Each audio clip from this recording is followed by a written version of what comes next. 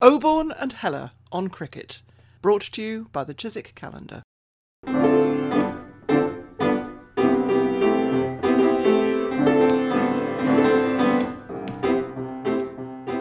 Hello, it's Peter Oborne here in Wiltshire, where it's drizzling. Hello, it's Richard Heller in southeast London, where there's a pale grey light awaiting the drizzle. And today we have a wonderful guest who's going to talk to us about Scottish cricket. I believe that my great-grandfather, so family legend has it, played cricket for Scotland. Richard, perhaps you could introduce our learned guest today. A very learned guest. We're very grateful to him for, as he will do, taking us through the rather amazing story of Scottish cricket, which is, to most English people, without an ancestor, a relevant ancestor, is an exotic foreign country as far as cricket is concerned. But anyway, to be our guide to it, we welcome Fraser Sim. Fraser is the author of 2 cricket books, Saltire and Flannels, and Echoes of a Summer Game. He's a distinguished historian, a long-time follower of Scotland's cricket. He's been chairman of the Cricket Society of Scotland for over 25 years. Fraser, welcome to the podcast. Thank you for joining us. Thank you for inviting me. Fraser, you've lived in some very interesting places apart from Scotland, and I hope we'll have time to come to them later on. So I'd like to take you to your first encounter with Scottish cricket, which was, the visit of Richie Benaud's team in 1961. Yes, that's right. As I was brought up partly in Lebanon, I never saw cricket until I was 12 years old. And we came back to Scotland. I was starting new schooling in Scotland, and my brother and I went to watch Benaud's team play Scotland in Edinburgh. And I remember very well sitting underneath the flap of the score box where we were listening to the scorer and the players talk. And sadly, I can't remember very much of what they said, because I'm sure there will be some gems in that. But in that match, it was notable for the fact that Benaud and his team played on, despite there being a constant drizzle. Ken Mackay used to joke that Benaud got his MBE for playing on just to keep the crowd of 4,000 people happy. Later in life, I tried to capture that by writing to as many of the still living members of that Australian team, and I got replies from 5 of them. 5 wrote back, of one of whom was Benaud, the others were Brian Booth, Peter Burge, Frank Misson and Alan Davison. And Benaud remembered it very well and said it was so wet, his leg spinners became off-cutters. He couldn't spin the ball, he couldn't grip it or hold it. But to my mind, that was an opening in the world of cricket. I had never seen or played a cricket match before that. But to me, Benaud and his team have always been my heroes. It's lovely to know that 5 of them wrote back to you. What about the Scottish team at the time? Who were the names there? And Mike Denness, of course, who went on to captain England, was playing. How did he get on? Mike Denness had the scores of 0 and 1. Oh dear. Not a great start. It wasn't his greatest day. I do remember Frank Jones, F.A. Jones of the Grange, who was a bit of a big hitter, and he scored, I think 52 it was, and he made quite an impact. And the crowd, of course, would be willing him on every time he hit, say, Benaud for a 4 or a 6. They were a great cheer, so it was a great atmosphere. Other players in that team were Ronnie Chisholm, Jimmy Allen, who made his way from Edinburgh Academy to Oxford University, Kent and Warwickshire, and of course Ree Webster. So there was quite some significantly good players playing for Scotland in that match. Rudy Webster, tell us about him, because he had a very interesting afterlife, didn't he?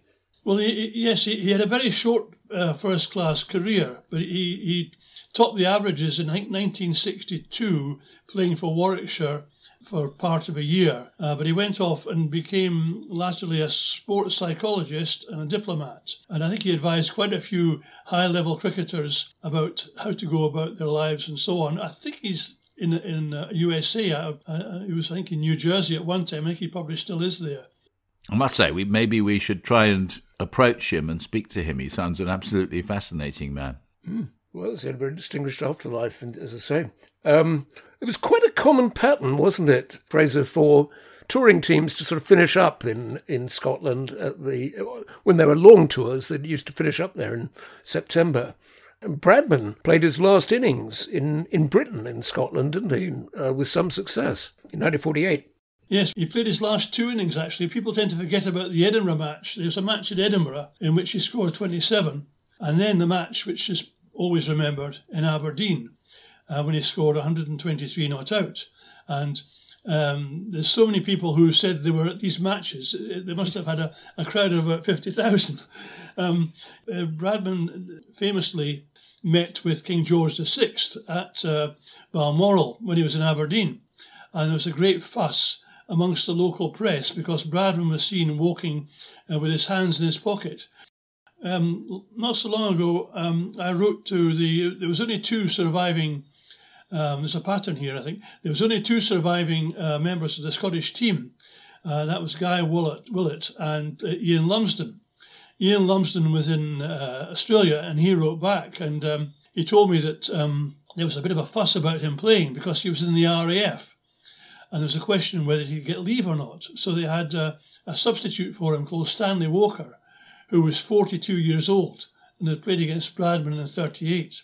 But anyway, the various strings were pulled, and Lumsden was given permission to miss his RAF duties and played in the match. And Stanley Walker very graciously stood down, saying they had the better man and the younger man, 17 years younger, to be a presence in the field. Guy Willett also wrote back, and his letter was very interesting. He remembered that they were told very strictly that the Queen was in advanced state of maternity. Nobody was allowed to take photographs of the Queen. She wasn't the Queen then, of course. It was Princess Elizabeth. And also, he mentioned a couple of incidents of what a mess that Balmoral was in, with papers and things strewn everywhere. And a little anecdote about Princess Margaret, who was walking down in the gardens, and Keith Miller put his arm around her. Oh, Keith Miller! He was. What a surprise! But what was the? Do we know anything about the conversation between the 2 great men, King George VI towards the end of his life and Bradman towards the end of their career? Do we know what they talked about? I don't know. I think from what I understand is that Bradman was a great supporter of Britain and what it stood for. There was a consistency of views there, but the conversation wasn't recorded, as far as I know. I mean, obviously, Bradman had been at the centre of the great controversy which nearly destroyed the British Empire. So for him to meet the King and converse with him 15 years after that was quite something. Yes, well, I know Bradman was up. He played one match, I think, in 1934 at the end of the tour there, up in near Inverness in Nairn. It wasn't just playing Scotland. They played a North of Scotland 11, so he did travel to Scotland quite a bit. Of course, in 38, he was injured, as you'll know, in the last Test match, and I think his tour might have come to an end there, his playing tour. I'm not aware of him meeting the King at that time. We probably had a few important things to be thinking about, I guess, in 38. And so, hands in his pockets, that, of course, was interpreted as a great act of disrespect to the monarch and therefore to Britain, was it? That was the press story, but in a way it was probably a non-story, but there was a great fuss about it. But they omitted to say that the King George VI was quite content for this. But did Bradman give the King permission to put his hands in his pockets?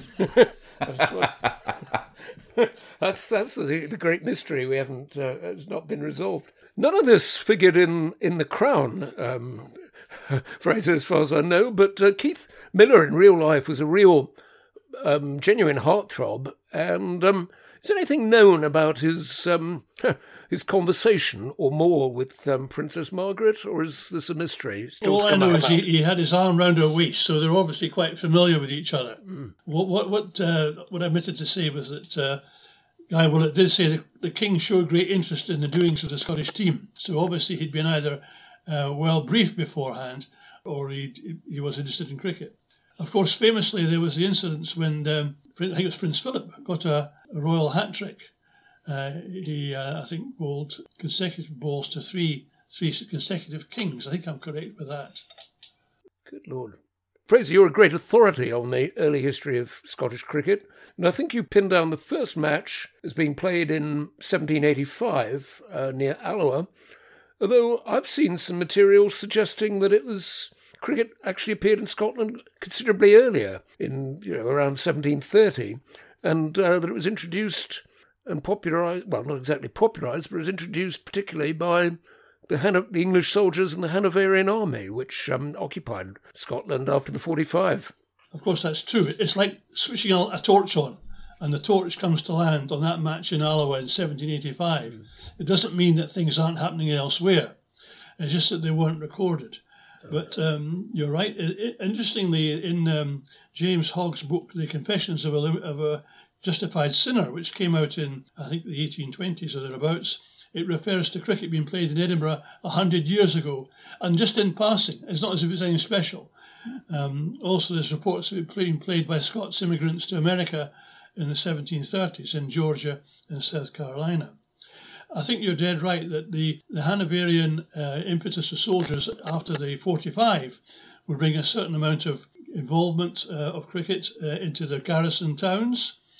As industry spread throughout the UK in the late 18th century into the 19th century, such things as paper mills in Pennycook, textiles in Paisley, iron in Coatbridge, textiles again in the Borders. These would bring skills and also customs from England.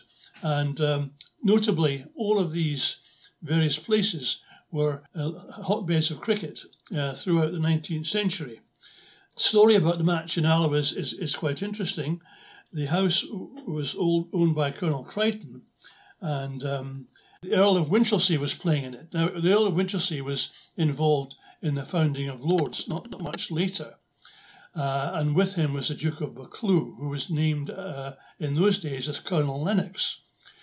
Colonel Lennox scored the first century in Scotland in 1789, I think it was. Really? And latterly, as the Duke of Buccleuch, he helped Thomas Lord build his first Lord's ground. I'm so fascinated by all of this. Go take us back to Confessions of a Justified Sinner, which from memory is sort of the first Gothic novel. I mean, it's a lot of Calvinism is in it, and a lot of religious extremism. And it's amazing. I'm very surprised that cricket features in it. Well, it's placed in Edinburgh, and it talks about the character remembering things in Edinburgh and going through the meadows, which is an area of field which it still is today, and the cricket games were going on. I think in those days there was very little other sport taking place. And around the same time, 1750, there was a Cameronian pamphlet. The Cameronians were extreme Presbyterians. And in this pamphlet, it castigated the scarlet vermin of hell for playing the game on the Sabbath in Perth, for playing cricket in Perth. I'm sure. As I said before, the torchlight shines on the match in Alloa. Suddenly there's a little mention here in James Hogg's book. There's a mention of the Cameronian pamphlet. So cricket obviously was happening in various places. Britain's greatest writer, in my view, slightly greater even than Dickens, Sir Walter Scott. Does he ever mention cricket? I'm trying to wrap my brains and think he doesn't, probably. I don't think he does. I've read quite a few of his books, such as The Heart of Midlothian and Old Mortality and whatever. Yeah, Old Mortality, what a wonderful, great book, and has many of the themes of Confessions of a Justified Sinner, perhaps. Certainly, Fraser, cricket has a head start in Scotland compared to soccer and rugby union. And I think a lot of the early Scottish football clubs actually began as cricket clubs, and certainly on cricket pitches, I think including Celtic and Rangers. But soccer and rugby union really take off in the late 19th century in Scotland, whereas cricket seems to sort of stagnate there. Is that true, and why do you think this happened? Yeah, well, that is true. I mean, if you think about football and cricket in Italy, for instance, Milan and Juventus, I think they started as cricket clubs and became football. So it's not unique for Scottish cricket to take the bow to football. I think the point was that cricket sprung up in lots of different places. It was almost like autonomous in Perth, in Kelso, in Edinburgh, wherever else. These things happened without any central organisation. They received a great impetus in 1849 when the English All England 11 played 22 of Scotland. And that All England 11 had a player what came under par, and despite all the big names in the English team, Scotland had a star of their own, who was Charles Lawrence, who the Perth club had taken on as a professional, and he took all 10 English wickets in one innings. So the visit of teams from different parts of England helped to bring the Scottish game, give it a focus and direction. To start with, of course, these games were all at odds, but gradually the Scotland were able to play it on their own terms. In other words, 11 against 11.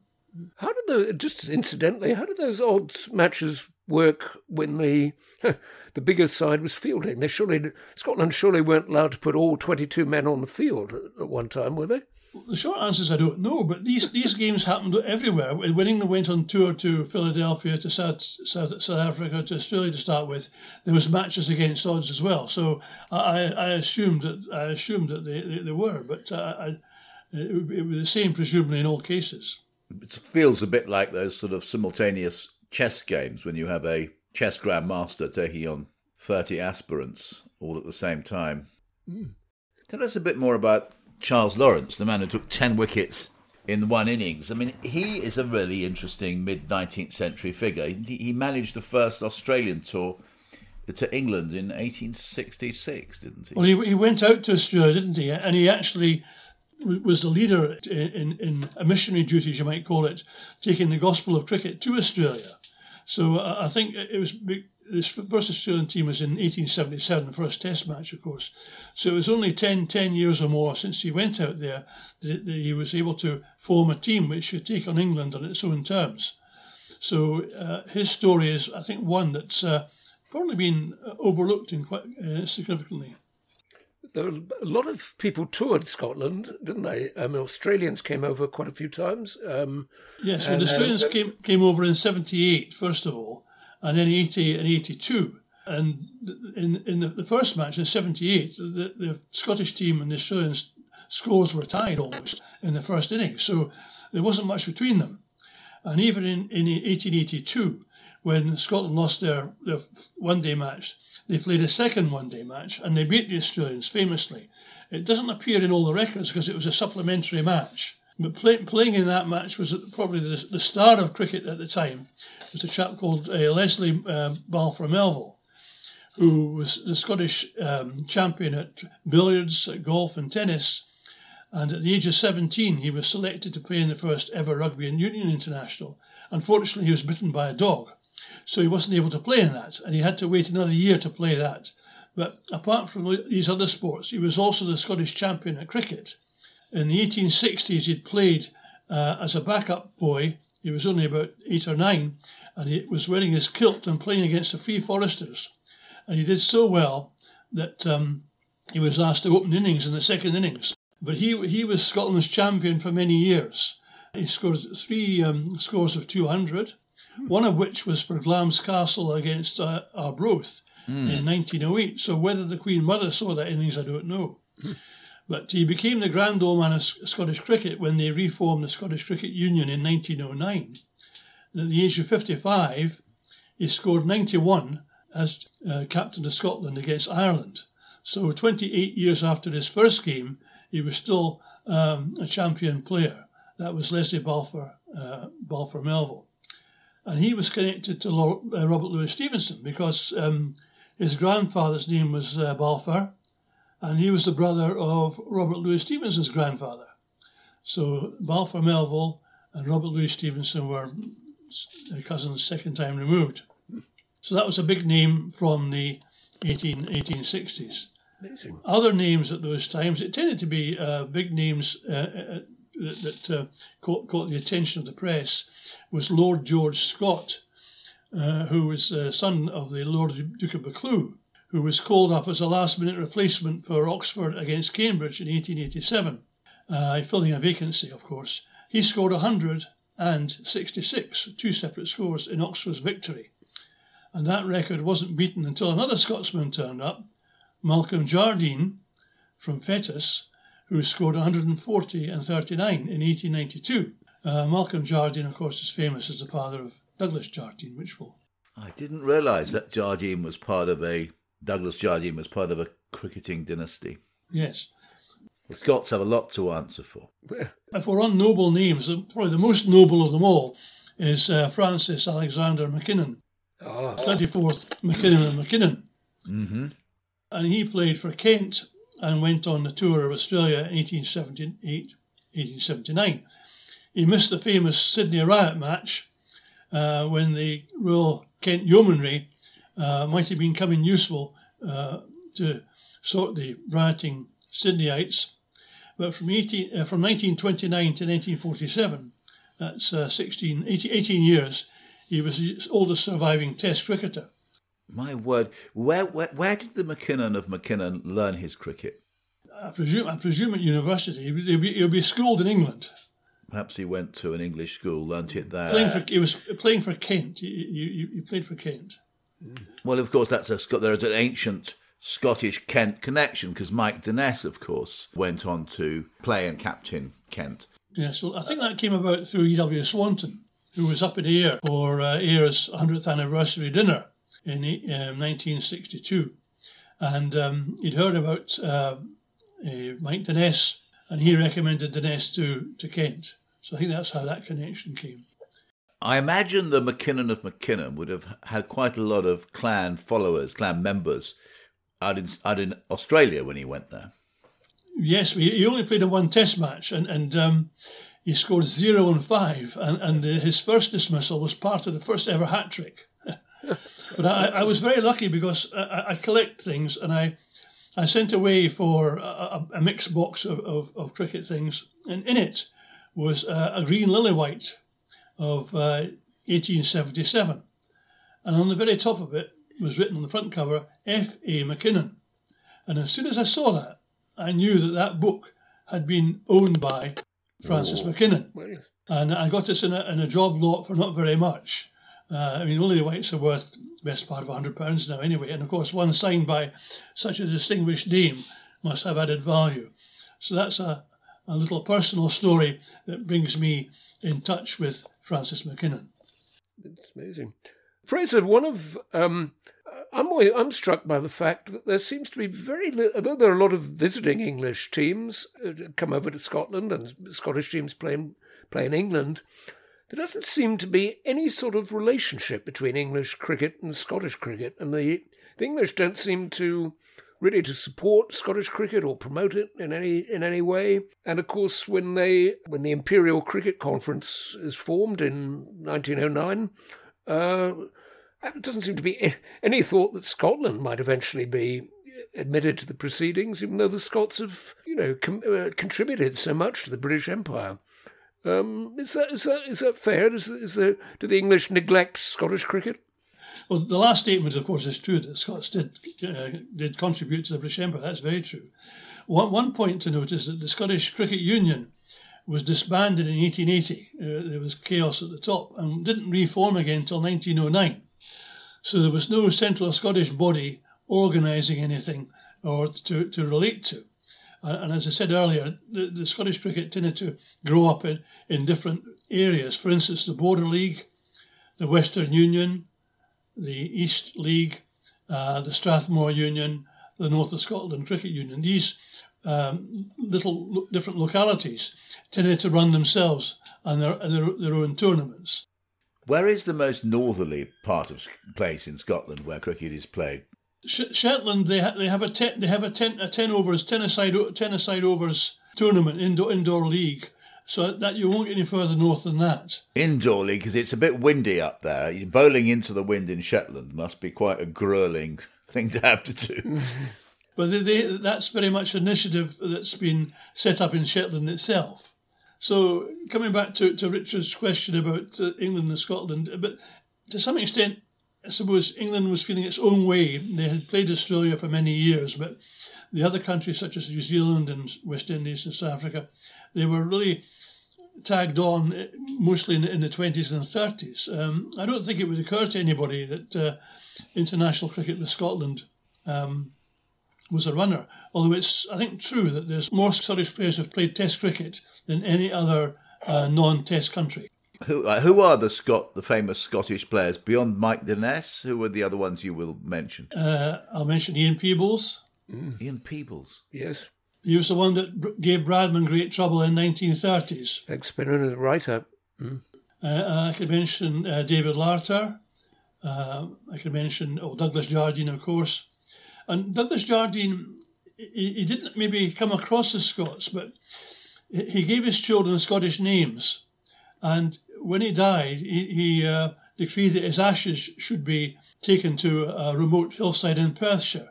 So I think Jardine had very much Scottish ancestry in his own mind, although he is seen as an archetypal Englishman. That's arguable. Was the great Robertson Glasgow, superb cricket writer, Scottish? Well, it's a Scottish-sounding name. I don't think he had any. I don't think he was actually brought up in Scotland, but he could probably claim to it from ancestry. I would have thought, yes. As could Tony Gregg, the. Well, yes, his father. Well, Tony Gregg's father was at school in Edinburgh, as was the Graham and Peter Pollock. The father of the Pollocks was at George Heriot's school, where I have worked, and Tony Gregg's father was at George Watson's school, and these two schools are great rivals in Edinburgh. And a name I'd like to mention as well, Vernon Hesketh Pritchard, who went to school at Fettes and was chosen to play for Scotland against South Africa. But he turned that down because he had to play in a house match at school.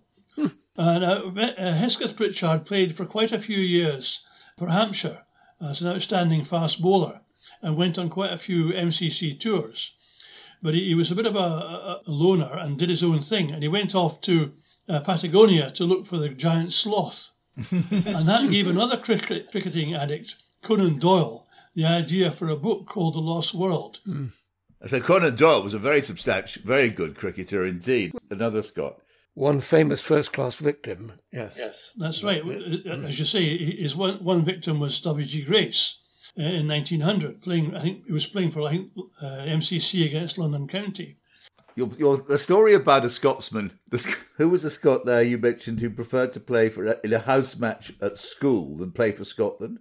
Vernon Hesketh. That is an astonishing decision, very reminiscent, of course, of Majid Khan's decision to play for Cambridge University against Oxford rather than Pakistan in a test match against England. He was captain.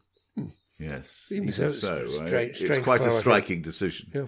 Conan Doyle has the unusual record of being injured, caught fire, because he had a box of matches. So injured, caught fire. Yeah, carry on. He had a box of matches in his pocket, and the ball struck the box of matches. And he looked down, and there was fire coming out of his trousers. So I think that's probably a unique one. Where did this happen? Was this in an Ashes series? He's very quick, Richard. Sorry about this. Yeah. You daren't bowl him a half volley. He'll smash it to the back. Was it in an Ashes series? But Conan Doyle was a member of a team by J.M. Barrie called the Arachbaris, and it was full of literary people: Conan Doyle, H.G. Wells, A. Milne, P.G. Woodhouse. And famously, Barrie used to say he was such a slow bowler. If he bowled a ball and didn't like the look of it, he would go down the wicket and bring it back before it reached the batsman. Barry has a Scottish-sounding name. Well, he was Scottish. He was from Angus, yes. Yeah. Just before we leave the Ashes series, you may know, Fraser, that the London Library has a very unusual cataloguing system, and cricket is placed next to cremation, which makes it an ideal place to borrow a book on the Ashes. True. Sorry, it's the same joke again. Doyle setting fire to himself. Yeah. Absent in flames. Absent in flames. Yes. A rich one for the scorer. Fraser, tell us about Gregor McGregor and his career in cricket. Well, I can tell you a bit about that. He actually happened to go to the same school as myself, which was George Watson's in Edinburgh, but he was there quite a short time and then went on to Uppingham. He was a notable wicketkeeper and played for Middlesex, very friendly with Sammy Woods of Australia, and he was reckoned to be probably the best wicketkeeper in the world for maybe the best part of 10 years. Unusually, though, he also played rugby union, and he got I think half a dozen caps for Scotland in that discipline. So he was a man about town. He seemed to find his way onto all sorts of different tours, MCC tours, and of course he played for Cambridge as well. Even nowadays, 150 years afterwards, McGregor is still looked back as perhaps one of the best wicketkeepers we've ever had. W.G. Grace paid some visits to Scotland, didn't he? But I don't think he was very successful or, I understand, very sporting either. Well, regarding success, he did score one century, and he tended to come with different teams. The United South of England team, the All England team, the Gloucestershire team, his own team. He tended to bring different people up with him every time. He did score 57 against Drumpellier, which is in Coatbridge near Glasgow. But in the second innings, he was run out from the boundary for a duck. So I think the people who came to see him were disappointed. But yes, he did have a mixed record wherever he went. He knew his worth, of course. Little story with W.G. Grace, because I was approached by a gentleman who said he was related to him. And he said, I've got 2 bats to sell, and I want to make some money for the Cats Home. And I said to him, well, I'll buy them from you. And one of them's got WG on it, and the other one's got Jessup on it. And I bought them both for £40. Bargain. Well, his daughter lived in the same village as me, and I said to her, can you just go through the connection with your father to W.G. Grace? And she said, well, I don't know all the details, and we discussed it. And then suddenly she said to me, this statement, we were talking about an instance, she said, won't have it, can't have it, shan't have it. Now, this lady wasn't involved in cricket, but that statement, won't have it, can't have it, shan't have it, is something that W.G. Grace said when he was bowled through his beard by Ernie Jones of Australia. So she'd remember that from her childhood, being taught at the family knee, as it were. She'd remember that phrase from her life. And I thought, well, you might not be able to work out exactly how the connection to Grace works, but this statement from you is everything I need to validate the fact that the bats have come down the family. Lovely story. Very good piece of provenance. Another great visitor to Scotland, and I think Scotland played a big role in his development, was Wilfred Rhodes, wasn't he? Yes, the Borders have a long connection with Yorkshire. The Borders areas are textile mills like Yorkshire. And Rhodes was a youngster, 16, 17-year-old youngster at the time, making his way in the game. And he was given the chance to play in Galashiels, which is 7 miles from me. He was unknown in Yorkshire, but he came to the Borders town to play for 2 years and to hone his skills. In those 2 years, he took 169 wickets at an average cost of 7 runs each. He was advised at that point that if you want to make a career for yourself, there's no point staying in Galashiels. You better go back to Yorkshire. You've got talent and potential. So he went back to Yorkshire, and his first year for them, he took 154 wickets in 1898. And the following year, he joined W.G. Grace in a test match against Australia.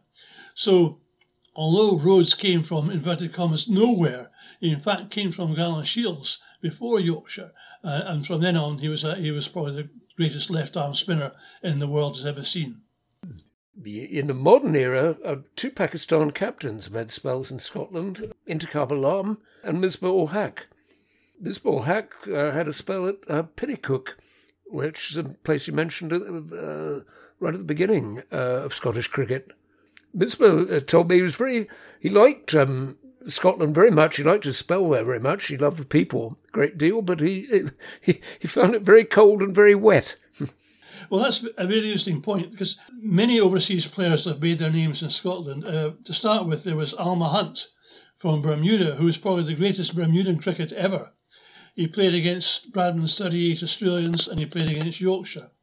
In one match against West Lothian, he took 7 for 11, when West Lothian was dismissed for 48. And Hunt scored 49 himself. He scored all the runs to help Aberdeenshire beat them. Other well-known players are Rohan Kanhai, who played for Aberdeenshire in the late 50s before he was a big name in West Indies, and he scored 10 centuries in 1 year. Kim Hughes of Australia. You mentioned Intikhab Alam. Yes, he played for West of Scotland and scored over 1,000 runs and took over 100 wickets in 1 year for West of Scotland. Misbah-ul Haq, he only played a few games, but I gather, although he didn't score so many runs, his influence was such to inspire the Pennycook team. The way he went about things with enthusiasm was a great example to everyone.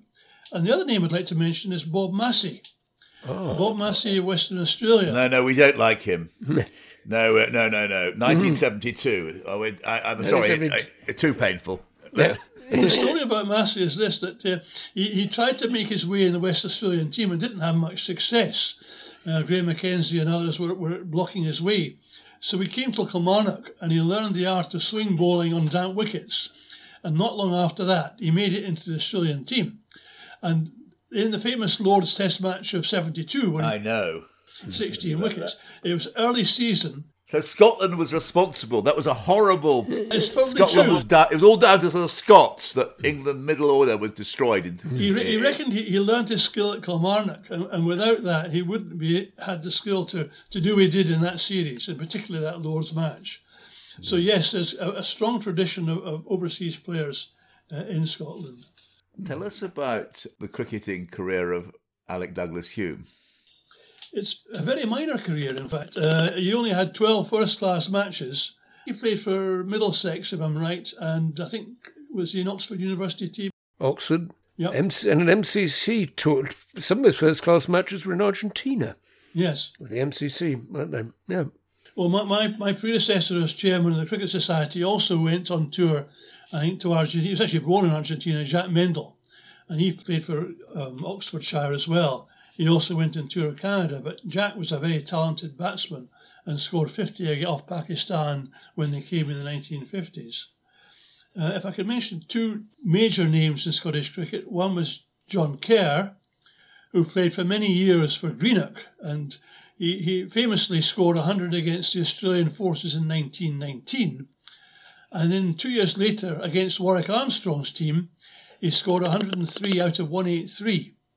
At that time, only two Englishmen had scored hundreds against Armstrong's Australians, and the Australians couldn't understand why Kerr wasn't playing for England in Test matches in 1921. And he's perhaps the greatest Scottish batsman of the whole time. The other one is James Aitchison.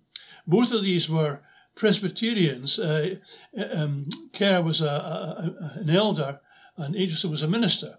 But despite that, they were very competitive on the field and wouldn't give an inch. But famously, when Aitchison was playing against Miller's Australian, well, it was Ian Johnston's Australian team of 1956, Miller bowled him a bump ball to start with, and Aitchison hit it for four. At that point, Miller decided the fun had to stop and bowled him a bouncer, which Aitchison then clouted to square leg for another four, whereupon Miller bowled another bouncer, which Aitchison hit for another four. So Aitchison showed his class by scoring 100 against the Australians.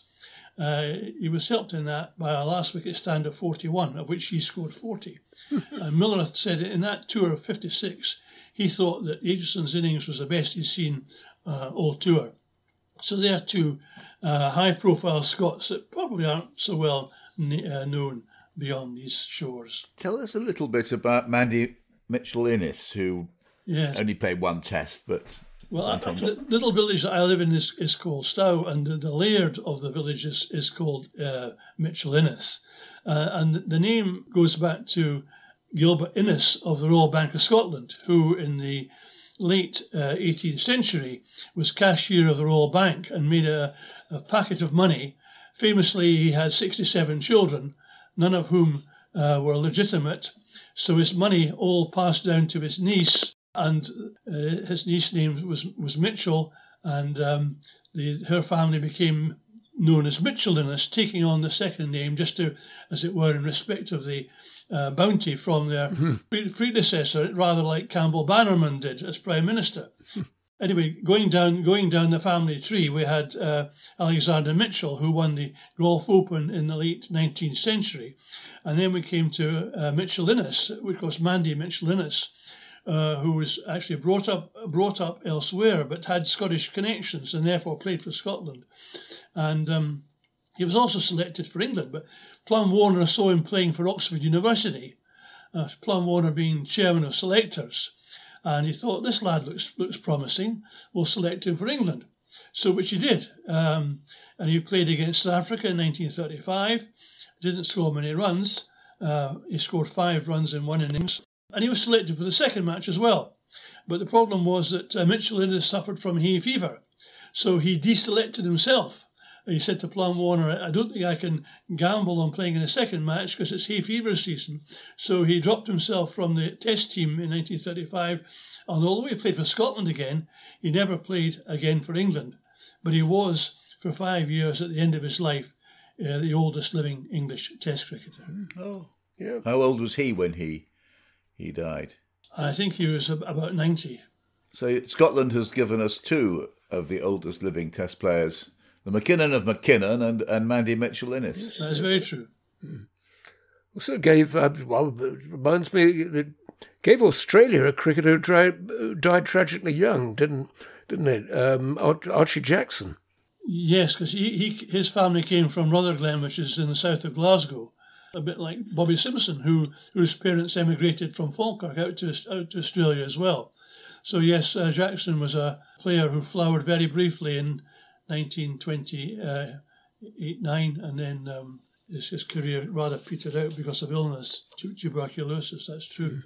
So Scotland has given, it may not have contributed that much to English cricket, but it's contributed hugely to the players who've done enormous damage to England on the cricket field. I'm thinking of Bobby Simpson's 307, Bob Massey at Lord's. So all of these people whose cricketing achievements are seared on the psyche of English cricket lovers. Graham Pollock, yeah. Graham Pollock's Peter Pollock. Both of them, yeah. I think the problem is that Scottish cricket is rather drowned out by football, and in fact it's even worse than that because it's drowned out by Celtic and Rangers. The media tend to look for that above all.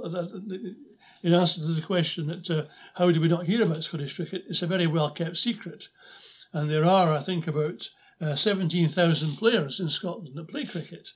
And it's either the second or third most participation sport in the country. It's not negligible.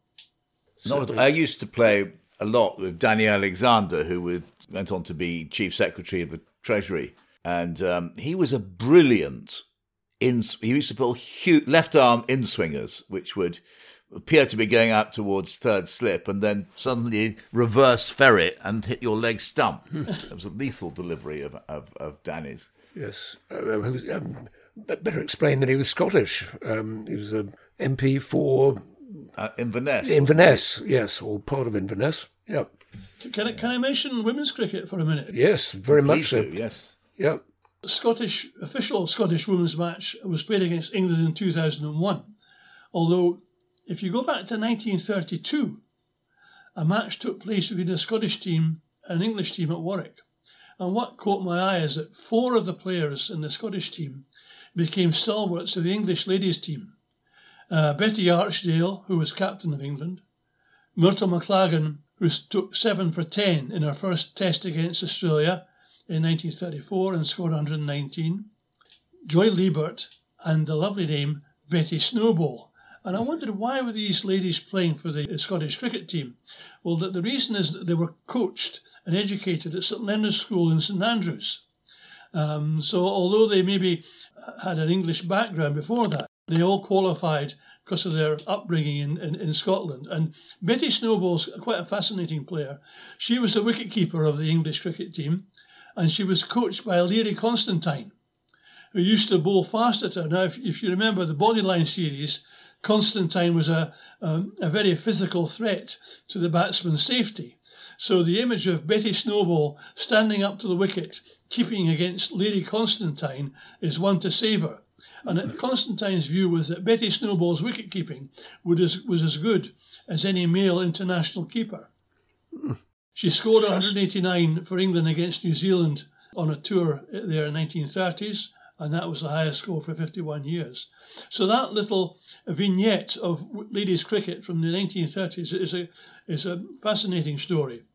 In a way, it was a bit of a false dawn because they didn't take the field officially until 1979, when the Scottish ladies team, known as the Wildcats, took the field. And the Scottish ladies have done so well; they are now ranked 11th in the world, and they work from a structured pathway that picks up the young lassies from a wee bash to Premier League and regional teams. Fraser, so the Scottish Cricket Union has invested and has followed a clear plan for Scottish women and girls to play cricket? Yes, they have. And as I said, they seem to be reasonably successful. They have Premier teams and they have regional teams, and then, of course, the top levels is the Scottish team. So there's a way forward from the youngest and from the smallest groups to the international setting. I'd like to bring forward the story of Scottish cricket into the modern era, seems to me a key point is late 1970s, 1980s, when for the first time English cricket actually seems to recognise Scottish cricket, and Scotland are invited to take part in English one-day competitions, the Benson and Hedges and the NatWest, formerly the Gillette Cup. Did that reflect any sort of Scottish pressure to be integrated into English cricket, or how did that sort of come about after all these years of neglect? I suppose the question was this, that Scottish cricket would either carry on in its own way, playing in B&H, Benson and Hedges and Gillette Cups and so on, of which they won a few games. Quite often they were beaten quite heavily, but I think in 2004 they won 2 matches against Durham and Derbyshire. I saw them beat Worcestershire once, and so on. But they could either carry on doing that or follow other countries such as Ireland and try and become a separate playing team. And they decided if we're going to progress anywhere, we would have to join the associates and play in our own right, which they have done. And they, like I used the word pathway before, like the ladies, the men have a way forward as well. There's a pathway for associate teams such as Scotland, which in 1999 took them to the first World Cup proper. They had 2 matches in Edinburgh against Bangladesh, which they could have won, and against New Zealand. Although they didn't win any of those games, it was a great event and a great success. Things have been a bit more mixed from then. They qualified again for the World Cup in 2007, but they missed out in 2003 and 11 and gradually got passed by a vintage Irish team. They came very close to wins against Afghanistan and Bangladesh, but it wasn't until 2016 that they had their first major victory overseas, and that was against Hong Kong in a T20. That victory might not sound significant, but it was a major milestone in actually getting over the line, having come so close. Famously, they were beaten by West Indies when they were winning, but West Indies slowed the game down and won on Duckworth Lewis. That was in New Zealand. And then, of course, the major event happened in 2018 when they beat England. That was a very strong English team, very similar to the one that won the World Cup. Admittedly, 1 or 2 players were missing, such as Ben Stokes. But Scotland put up a massive score of 371 for 5, led by Callum McLeod's 140. But it wasn't just him. Quite a few other players contributed. And despite Johnny Bairstow scoring 100 in return, Scotland won narrowly. And that really made people sit up and take notice. That's very encouraging indeed. That is indeed. Is Scottish cricket getting, as a result of its modern successes, is it getting more exposure in the media? Yes, it is getting more exposure. As I said, the media can't get past the football thing, and we're never going to win that battle. One of the problems, of course, is after the English victory, the 2019 season was pretty barren, and in a way that it wasn't possible to build on that. Scotland have qualified for the 2020 T20 World Cup, and I think there'll be a qualifying event there before you get to the final World Cup. So that's something being looked forward to. And they have some contracted players, centrally contracted players here, but they really need the more competitions to make it meaningful. They've got a very good coach in Shane Burger, a South African, who's got lots of good ideas. Perhaps this is a sensitive question, but if you look at the history of cricket in Ireland, it went into a sharpish decline after partition after World War One. Is cricket suffering at all from being seen as an English sport in Scotland? It's a tricky question to answer that. To some extent, that is true. I mean, cricket's a sport, full stop. Yes, it was started in England, but there is an element that say it's an English sport, which you don't hear in India, you don't hear that in West Indies, so it shouldn't be. There is an element up here, unfortunately, that tends to look at everything in England-Scotland terms, which in my view is rather unhealthy. So it will always have a wee bit of a mountain to climb. But I think there's a lot of goodwill to the sport in Scotland, particularly with the club involvement. Devolution has made little or no difference to it. It's carried on. There was one incident in the Scottish Parliament when England won the Ashes in 2005, and one MSP thought it was clever to stand up and complain about the coverage of England winning the Ashes at this game that doesn't signify up here.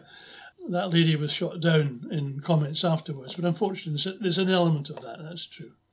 There's one great Scottish success in English cricket, and that was the victory of Fruki in the, I hope I've got the pronunciation right, Fruki in the National Village Championship. What was the story of that, and what impact did it have in Scotland? It had quite a big impact. The sight of kilts turning up at Lords and pipes and all that made the national press. There was a narrative in that. Fruki did very well to compete and then to come in the final and to win the final. And they are still playing and they still compete in that competition. It did catch the public eye, possibly because it was a visual of Scotland doing well in another country's sport. The scores were, it was a very tight match. The scores were tied, and we did have the Cricket Society of Scotland, which goes back to 1952 and is the third oldest in the world. We did have the captain of Fruki come to speak to us, and he told me a very interesting story, and saying that really the team they beat, Routledge, were very confident of victory, and found it quite difficult to find that they'd lost, and maybe weren't quite as gracious as they should have been. But many years after that, the captain of Routledge came to him and said, "Look, you did well to win.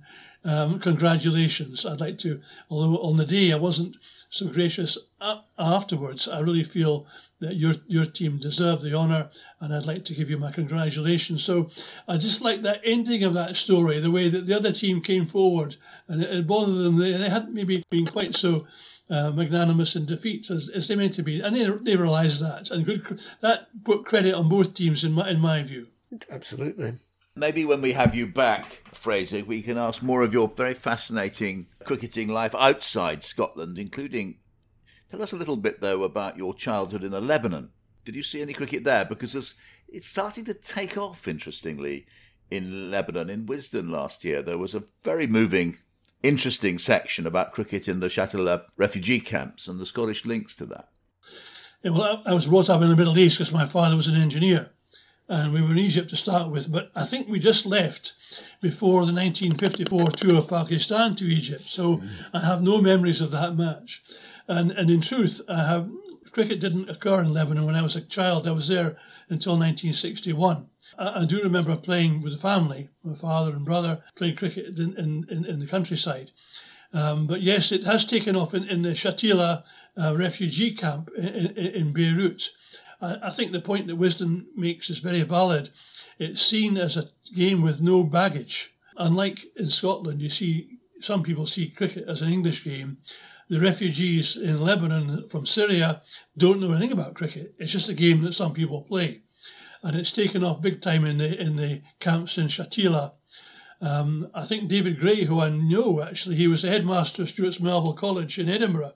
He's gone out to Brumana School, which is in the hills of Lebanon, and he's encouraging cricket out there as well.